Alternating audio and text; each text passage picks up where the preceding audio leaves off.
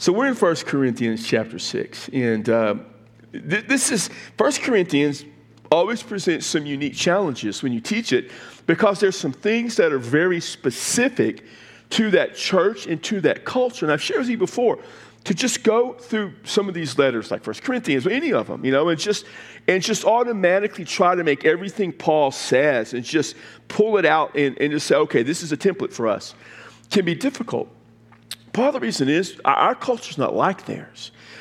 It doesn't mean that stuff's not important for us. It is. Some of it's absolute stone cold we have to do when Paul writes in Romans, if you confess with your mouth Jesus is Lord and believe in your heart God raised him from the dead, you'll be saved. There's no cultural anything about that. When he says all have sinned and fall short of the glory of God, there's nothing cultural about that. That's stone cold. But when he says things like greet each other with a holy kiss, none of you do that, hopefully. And if you try it on me, don't you dare try that. But there's a principle involved, and sometimes the trick is just understanding the overriding principle. And we come to a passage today that's a little bit difficult because it has to do with lawsuits. And obviously what he writes pertains to us, but we need to kind of understand a little bit how. Remember, that church lived in the midst of an unbelievably godless and pagan society. They did have Roman law, and Roman law sought justice. Not quite like we would think of it, but there was a sense of trying to do right. Underprivileged people could be protected. It's a little more difficult, but obviously the wealthier you were, the easier it was to get justice. But the problem was that it was a pagan background. And this young, struggling church evidently had people going and suing one another. And the idea of Christians within a church, or Christians suing one another, period, is distasteful. Now, let me say this, and we live in a different kind of culture a little bit.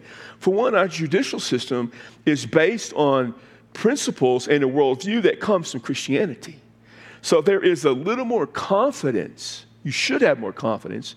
I understand from a political standpoint, some of you may not, but you should have more confidence that in our judicial system, justice is sought absolute. And justice that is in conformity to Christian values. So understand that. Sometimes you don't really have a choice. I mean, if you get sued, you need to go to court, because if you don't, they may take everything you have, and while that may sound noble, then it's not smart sometimes. When I was at Park Hills Baptist, we got sued, and the really cool thing about when we got sued, it was one of our church members sued us in a situation, is our insurance company took over. And you know what insurance companies do when they take over? Whatever they want. Yeah, they pay for it. And it's like, hey, pay for it. You can do whatever you want. You can hire whoever you want. We're just like, whatever, And so I'm just saying, I understand these things. The real overarching issue for us is, why do believers have disagreements that get to the point where they feel they need to sue each other? That's the struggle. I understand in life things happen. There can be car wrecks, and I got all that, and I understand that, and that takes a world of its own when I start talking about that. And sometimes, like I said, you may get sued. I've known plenty of Christians get sued. What do? They say, go get an attorney. And when you get an attorney, you do what they tell you. You're paying for their advice. Don't try to, just go. Sometimes you got to take care of those things. I get it. So we come here understanding the overarching issue is the behavior of the believers. That's what's really at stake. So Paul says, does any of you, when he has a case against his neighbor, dare to go to a law before the unrighteous and not before the saint? So he says, he's asked this question. He's stunned. You got a case against your neighbor, and he's talking about someone within the faith. You got a dispute. How dare you? You go to the unrighteous and not before the saints. So the word unrighteous means you go not simply to people who are lost. You're going to go to pagans. And two believers are going to walk before pagans, and let pagans decide what should happen between the two of them, as opposed to saints. And the word saints comes from the word, which is our term holy. In a little bit, in the last verse we're going to look at, he's going to talk about those who've been sanctified. It's also from the word holy. We are saints in the sense that we are set apart. Set apart not from something, but to someone, to God. holiness is being set apart. God is ultimately the Holy One, but we're set apart to God. So we're all saints. And I know there's from Catholicism, there's St. Paul and Peter and all that. And occasionally I'll even say Saint so-and-so for whatever reason.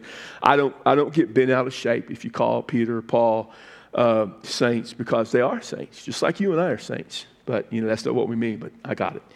And so he says, you go before the unrighteous. Then he says this, do you not know that the holy ones, the saints, will judge the world?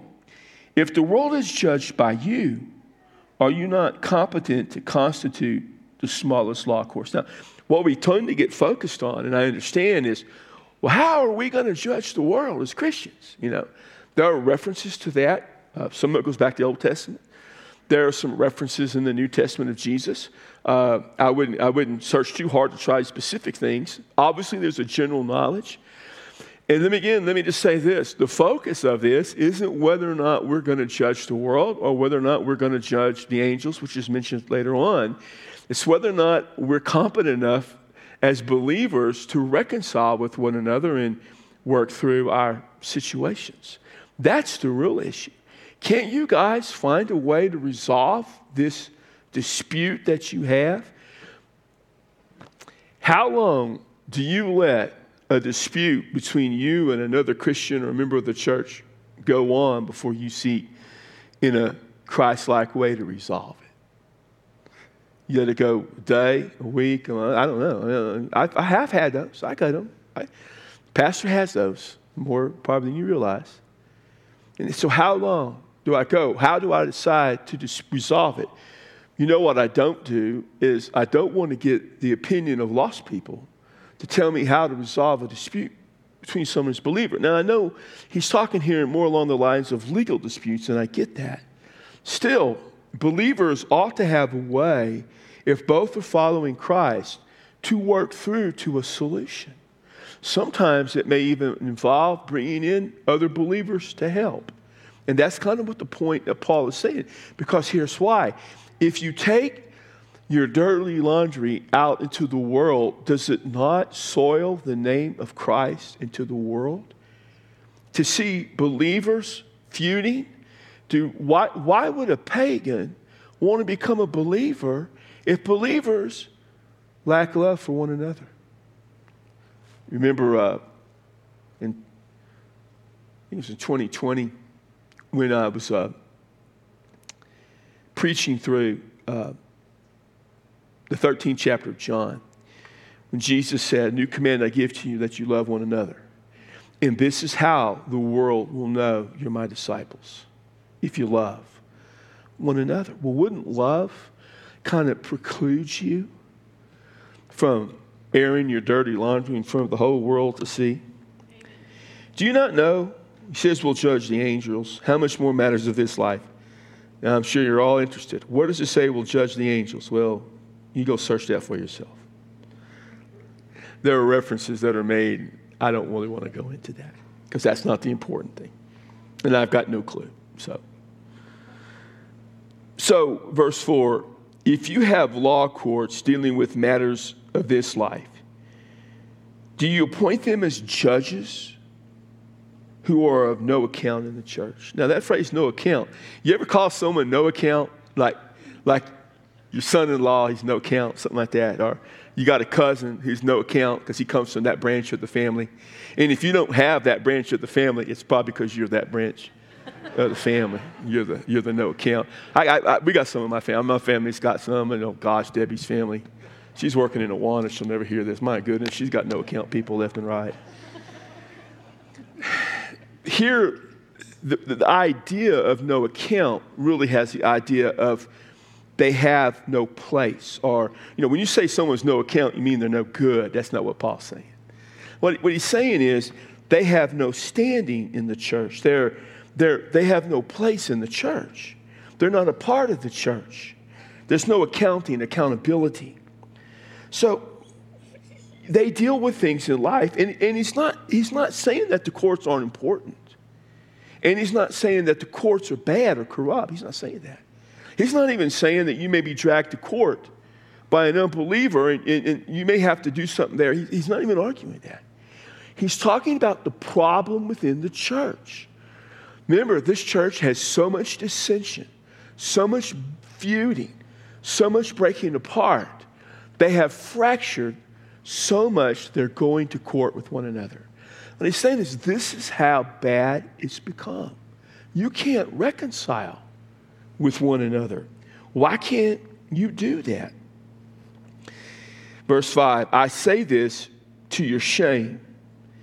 It is so that there is not among you one wise man who will be able to decide between the brethren, but brother goes to law with brother, and that before unbelievers. Now, remember, we started off this whole study back in September talking about wisdom, how they were so enamored with wisdom. And so here, Paul says, is there not one person who is wise? Y'all are so hung up on being wise. You brag about why. Do not any of you have the discernment to settle this dispute within a church, within the Christian community? There ought to be ways to resolve differences. Surely there's someone wise and discerning that can help you through it. Even in Christian life, I think as a Southern Baptist, in my 40 years of ministry, how many battles we've had in Baptist life about so many things, and it always gets drawn out in the paper and in the media. They don't ever understand how Baptist life works. They don't understand that what they argue about among people sitting on committees has no impact on us. They don't tell us what to do. Y'all know that, right? It's Baptist. No. Who tells y'all what to do? You tell us what to do with the Holy Spirit's guidance. There's no organizational, ecclesiology that oversees us. That's kind of cool, actually. That's kind of like that. Because otherwise I'd be rebelling all the time. They'd kick me out, and I'd have to go somewhere that didn't do that. So a Baptist. It's easier to start that way.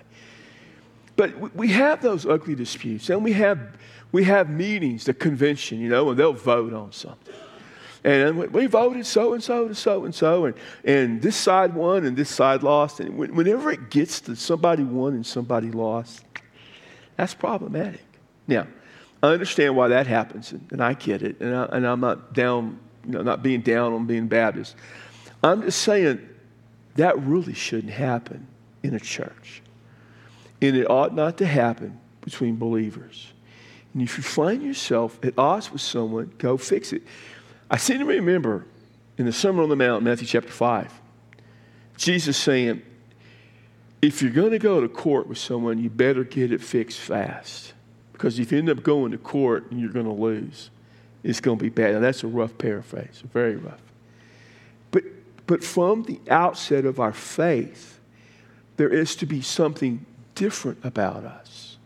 Now, he's going to go on these next few verses to explain why that is so, and why we ought to have that different life. And then he's, in doing it, Paul, as only Paul can do, looks like he's going to chase into another subject matter that's not related, but it is related. Paul has this fascinating way of writing to what we might call chase rabbits, but he's really not chasing them. He's just enlarging the scope of his net in order to prove a more important point that he has going on. And in doing so, brings out a great doctrinal statement in this book. He says this in verse 7.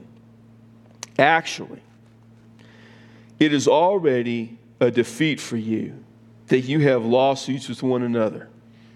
Why not be wronged? Why not rather be defrauded? On the contrary, you yourselves wrong and defraud. You do this even to your brethren. In that same Sermon on the Mount, Jesus in that same chapter in Matthew said, if someone slaps you on the right cheek, just turn him the left cheek. If someone insults you, just take the insult. Isn't it better to be wronged than to be wrong? Isn't it better to deal with the insults, deal with whatever's occurred, than to always have to be right? Have you ever met someone who always has to be right, always has to get the upper hand? Nobody likes them. And in the church, that's devastating. And nobody likes them in the church either, especially the pastor. He says, you've already lost. I In all the years that I played ball in high school and college, before, especially in high school, I was on really, really good teams. In college, I wasn't. But sometimes you go into a game and the outcome is done. You're going to win. You just know it's going to happen. And if if you're going in, you're going to get beat. That's so frustrating. I officiated football for 20-something years. And many times, I'd go to a game, and it was a mismatch, and the coach who was about to get killed looked at me and said, "We don't stand a chance, and I don't want to get my players hurt. Get this thing over with as fast as you can." They were already done. And the thing about it is, if you are going to have fights and quarrels, you've already lost. You've already been defeated. And when you think about this, you realize that the great enemy of God, Satan, has already lost. He lost the minute he rebelled. Every person who opposes Christ is lost. They've already been defeated. They don't have a chance of winning. We put ourselves in that same group of people. We have already been defeated as followers of Christ. Why do you want to be there? Here's the other thing. When you are having a dispute with somebody, when I wasn't pointing at y'all. I wasn't pointing at you. But when you have a dispute with somebody, you're miserable, aren't you? I am. I spend time figuring out, okay, I'm going to do this, and I'm going to get this done. I'm going to tell them that. I'm going to work this way. And you know what ends up happening? Now, I'm going to sound like a prosperity gospel preacher. I'm not. But they have power over your life. You know that, don't you? Why would you give people... The Holy Spirit has power in your life, and you relinquish that so that somebody you have a dispute with has that power over your life. Why? He says you've already been defeated, and you feel defeated, feel miserable. He says you think you're wronged, but you're the ones doing the wronging. You're the one doing the defrauding. You're in the wrong. Even if you think you're in the right, he says, you're in the wrong. So it's better to be insulted and defrauded. Now, I understand. Now, let me put here. There's a difference what we're talking about. And if something happens and you're being sued by somebody and they're suing you, somebody gets hurt at your home and they decide to sue you, or there's a car wreck and they're coming after you for everything you've got. There's a difference in our culture. So understand that. Obviously, you need to defend yourself. I've been there. So I'm not, that is nothing unscriptural about defending yourself. Letting your insurance company do it's even better. But there's nothing wrong about doing that. And when Park Hills Baptist was sued, and we went through all sorts of things in court, and we went through depositions and all sorts of things, it was a tough time. But you have to protect things. We have insurance to protect the church. So we understand the world we live in. So don't confuse that. Don't take this into that world. We're talking about you having personal animosity towards someone that in that day took it to a court, which you still can to this day too. So make some distinction. And even if you are drugged into that type of world, try not to be bitter and hateful. Try to be loving and try to be kind. And let the person who is mean-spirited and devious and untrustworthy be the attorney you hired, because that's what they get paid to do.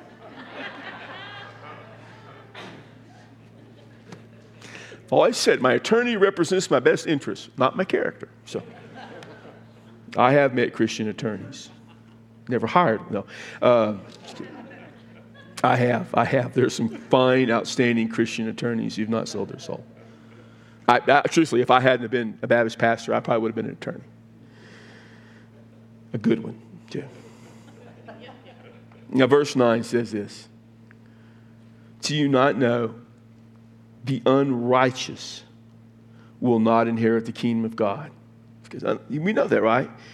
Because what's happening is you're aligning yourself with the unrighteous. And then he describes him. This is tough.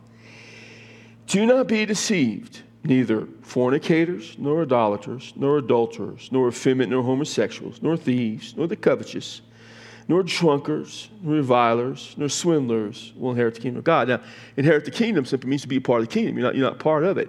He describes people whose lifestyle is given over to this.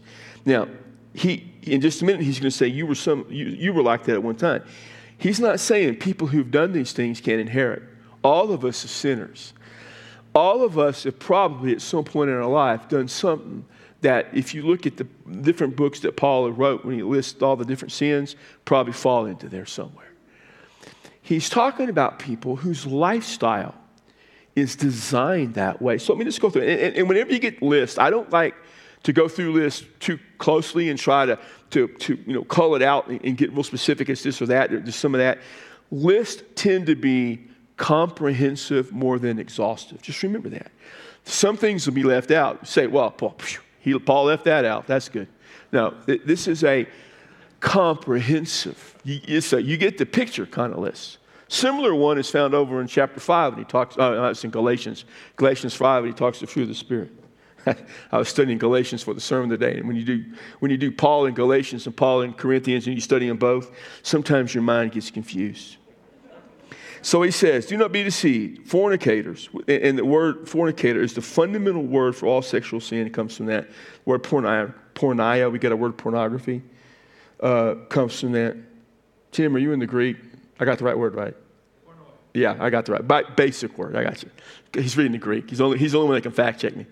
So I do that because I was in Galatians earlier doing the same thing, and like the mind goes, So, that term where we get pornography from can mean sometimes, it's a very general term. It can mean just evil and wickedness, but normally it has sexual connotation. Idolaters, are people, obviously, who get over to paganism, which involves sexual sin. Remember, paganism always involved sexual sin. Back then, they were adulterers. They go on to talk about effeminate and homosexuals. Those mean really, they're talking about people in the same lifestyle, one passive, one aggressive. Don't want to get beyond that. Thieves, people who covet, drunkards, people who get involved in wild partyings and a lifestyle, people who swindle. None of these inherit the kingdom of God. In other words, he's describing people who live a life that reflect paganism. Paganism. That's what he's... So why would we want to live a life that reflects paganism? And then he comes, this verse 11. In the midst of all of this gem of a verse can get lost. He says, such were some of you. Some of you were that way. And then notice what he says. This is beautiful. But you were washed, you were sanctified, you were justified in the name of the Lord Jesus Christ and in the Spirit of our God. Let me just talk about those words. To be washed, some think it references to baptism. Probably does. It probably references just to being cleansed of sin. Every time the word water or washing is mentioned, it doesn't have to do with baptism. We were cleansed when we came to Christ. Our lives were messed up in sin. That list described many of them, may describe some of you in your life, may still touch on some things with you in your life even now. There are other words that could have described your life. It's because it's not listed in there. It's probably somewhere. And if you don't think you can find it, come see me. I'll help you find it. We've been cleansed from all that. It's done away with. It's a beautiful thing. No, I've been forgiven. I know I've done some things in my life I shouldn't have done, some pretty bad things sometimes. To know that God has pushed that aside and washed that away in Christ. Not only that, he says, I've been, this beautiful word, sanctified. We don't use a lot of the fied words anymore, sanctified, justified, homicide, all those fied words, but it's an important term. In connecting to a culture we have in now, sometimes we don't use that. We'll use other terms that mean the same thing. It means to be made holy or to be made set apart. So we have been cleansed and we are set apart and we are sanctified. By the way, we're sanctified every day of our life.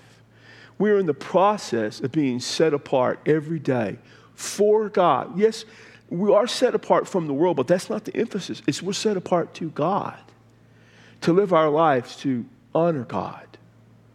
But not only that, he says, and you were justified. That's such an important word for Paul. It's a legal term. It's the same word basically as righteousness, justification, righteousness, same word. And it means to be declared right. Not so much made right, declared right. We're sinners, and we don't deserve salvation. But in Christ, we are declared right by God. You are declared free and righteous. We're cleansed, set apart as holy, and made righteous, declared righteous for God. That's us. And we live in a world, it's amazing to me, growing up as a follower of Christ all my life, justification is just an important part of our faith and of our theology. But how many within Christianity try to downplay or to nullify the effects of justification? It's an amazing thing. That somehow that justification doesn't mean what Paul says it means. At the heart of justification is this. And remember, was it last Sunday or Sunday before last? I think it was last night. I talked about Christ being the sacrifice of our sins, his substitutionary death. Christ substituted himself for us so that I can be declared right in the eyes of God.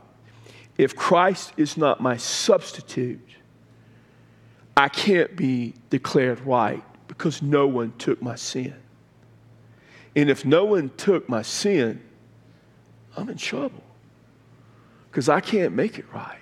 Sunday, I'm going to preach about one of my favorite, designer Jesus. It's a message I'm looking forward to preaching. How we in our culture want to design our own Jesus. We want to take and make our own gospel. Really, what we want to do is just good old-fashioned save ourselves. That's all it is. And when you start tampering with how God defines salvation and how he made it happen, you got nothing left. The fundamental component of my salvation is God declaring that I'm right. And this is the beautiful thing. Once he's declared I'm right, I'm never not right ever again. One of the beauties of our faith that so many people miss is the security of our salvation. Once in a court of law, I was accused of a crime.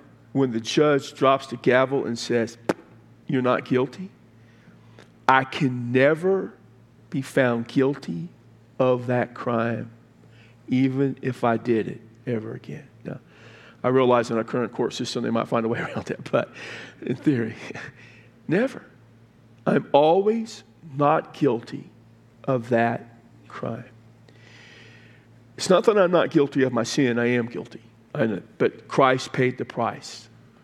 So I have been declared right by God. And even if you go to prison and you serve your time, once you're through, you're right. They can't put you back in jail for that same crime. Some of you know what I'm talking about, right? No, I'm just kidding.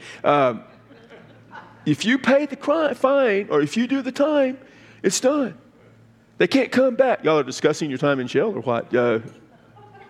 Cell block C. I'm just kidding. Once you've done that, you can't go back. And once you've been justified, you never lose that, ever, no matter what. So here's the thing. If you've been cleansed and sanctified and justified, why do you need to have a dispute with another follower of Christ who's been cleansed and sanctified and justified? Shouldn't y'all find some way to get along? And if you can't get along, just sit on opposite sides of the worship center. We're through.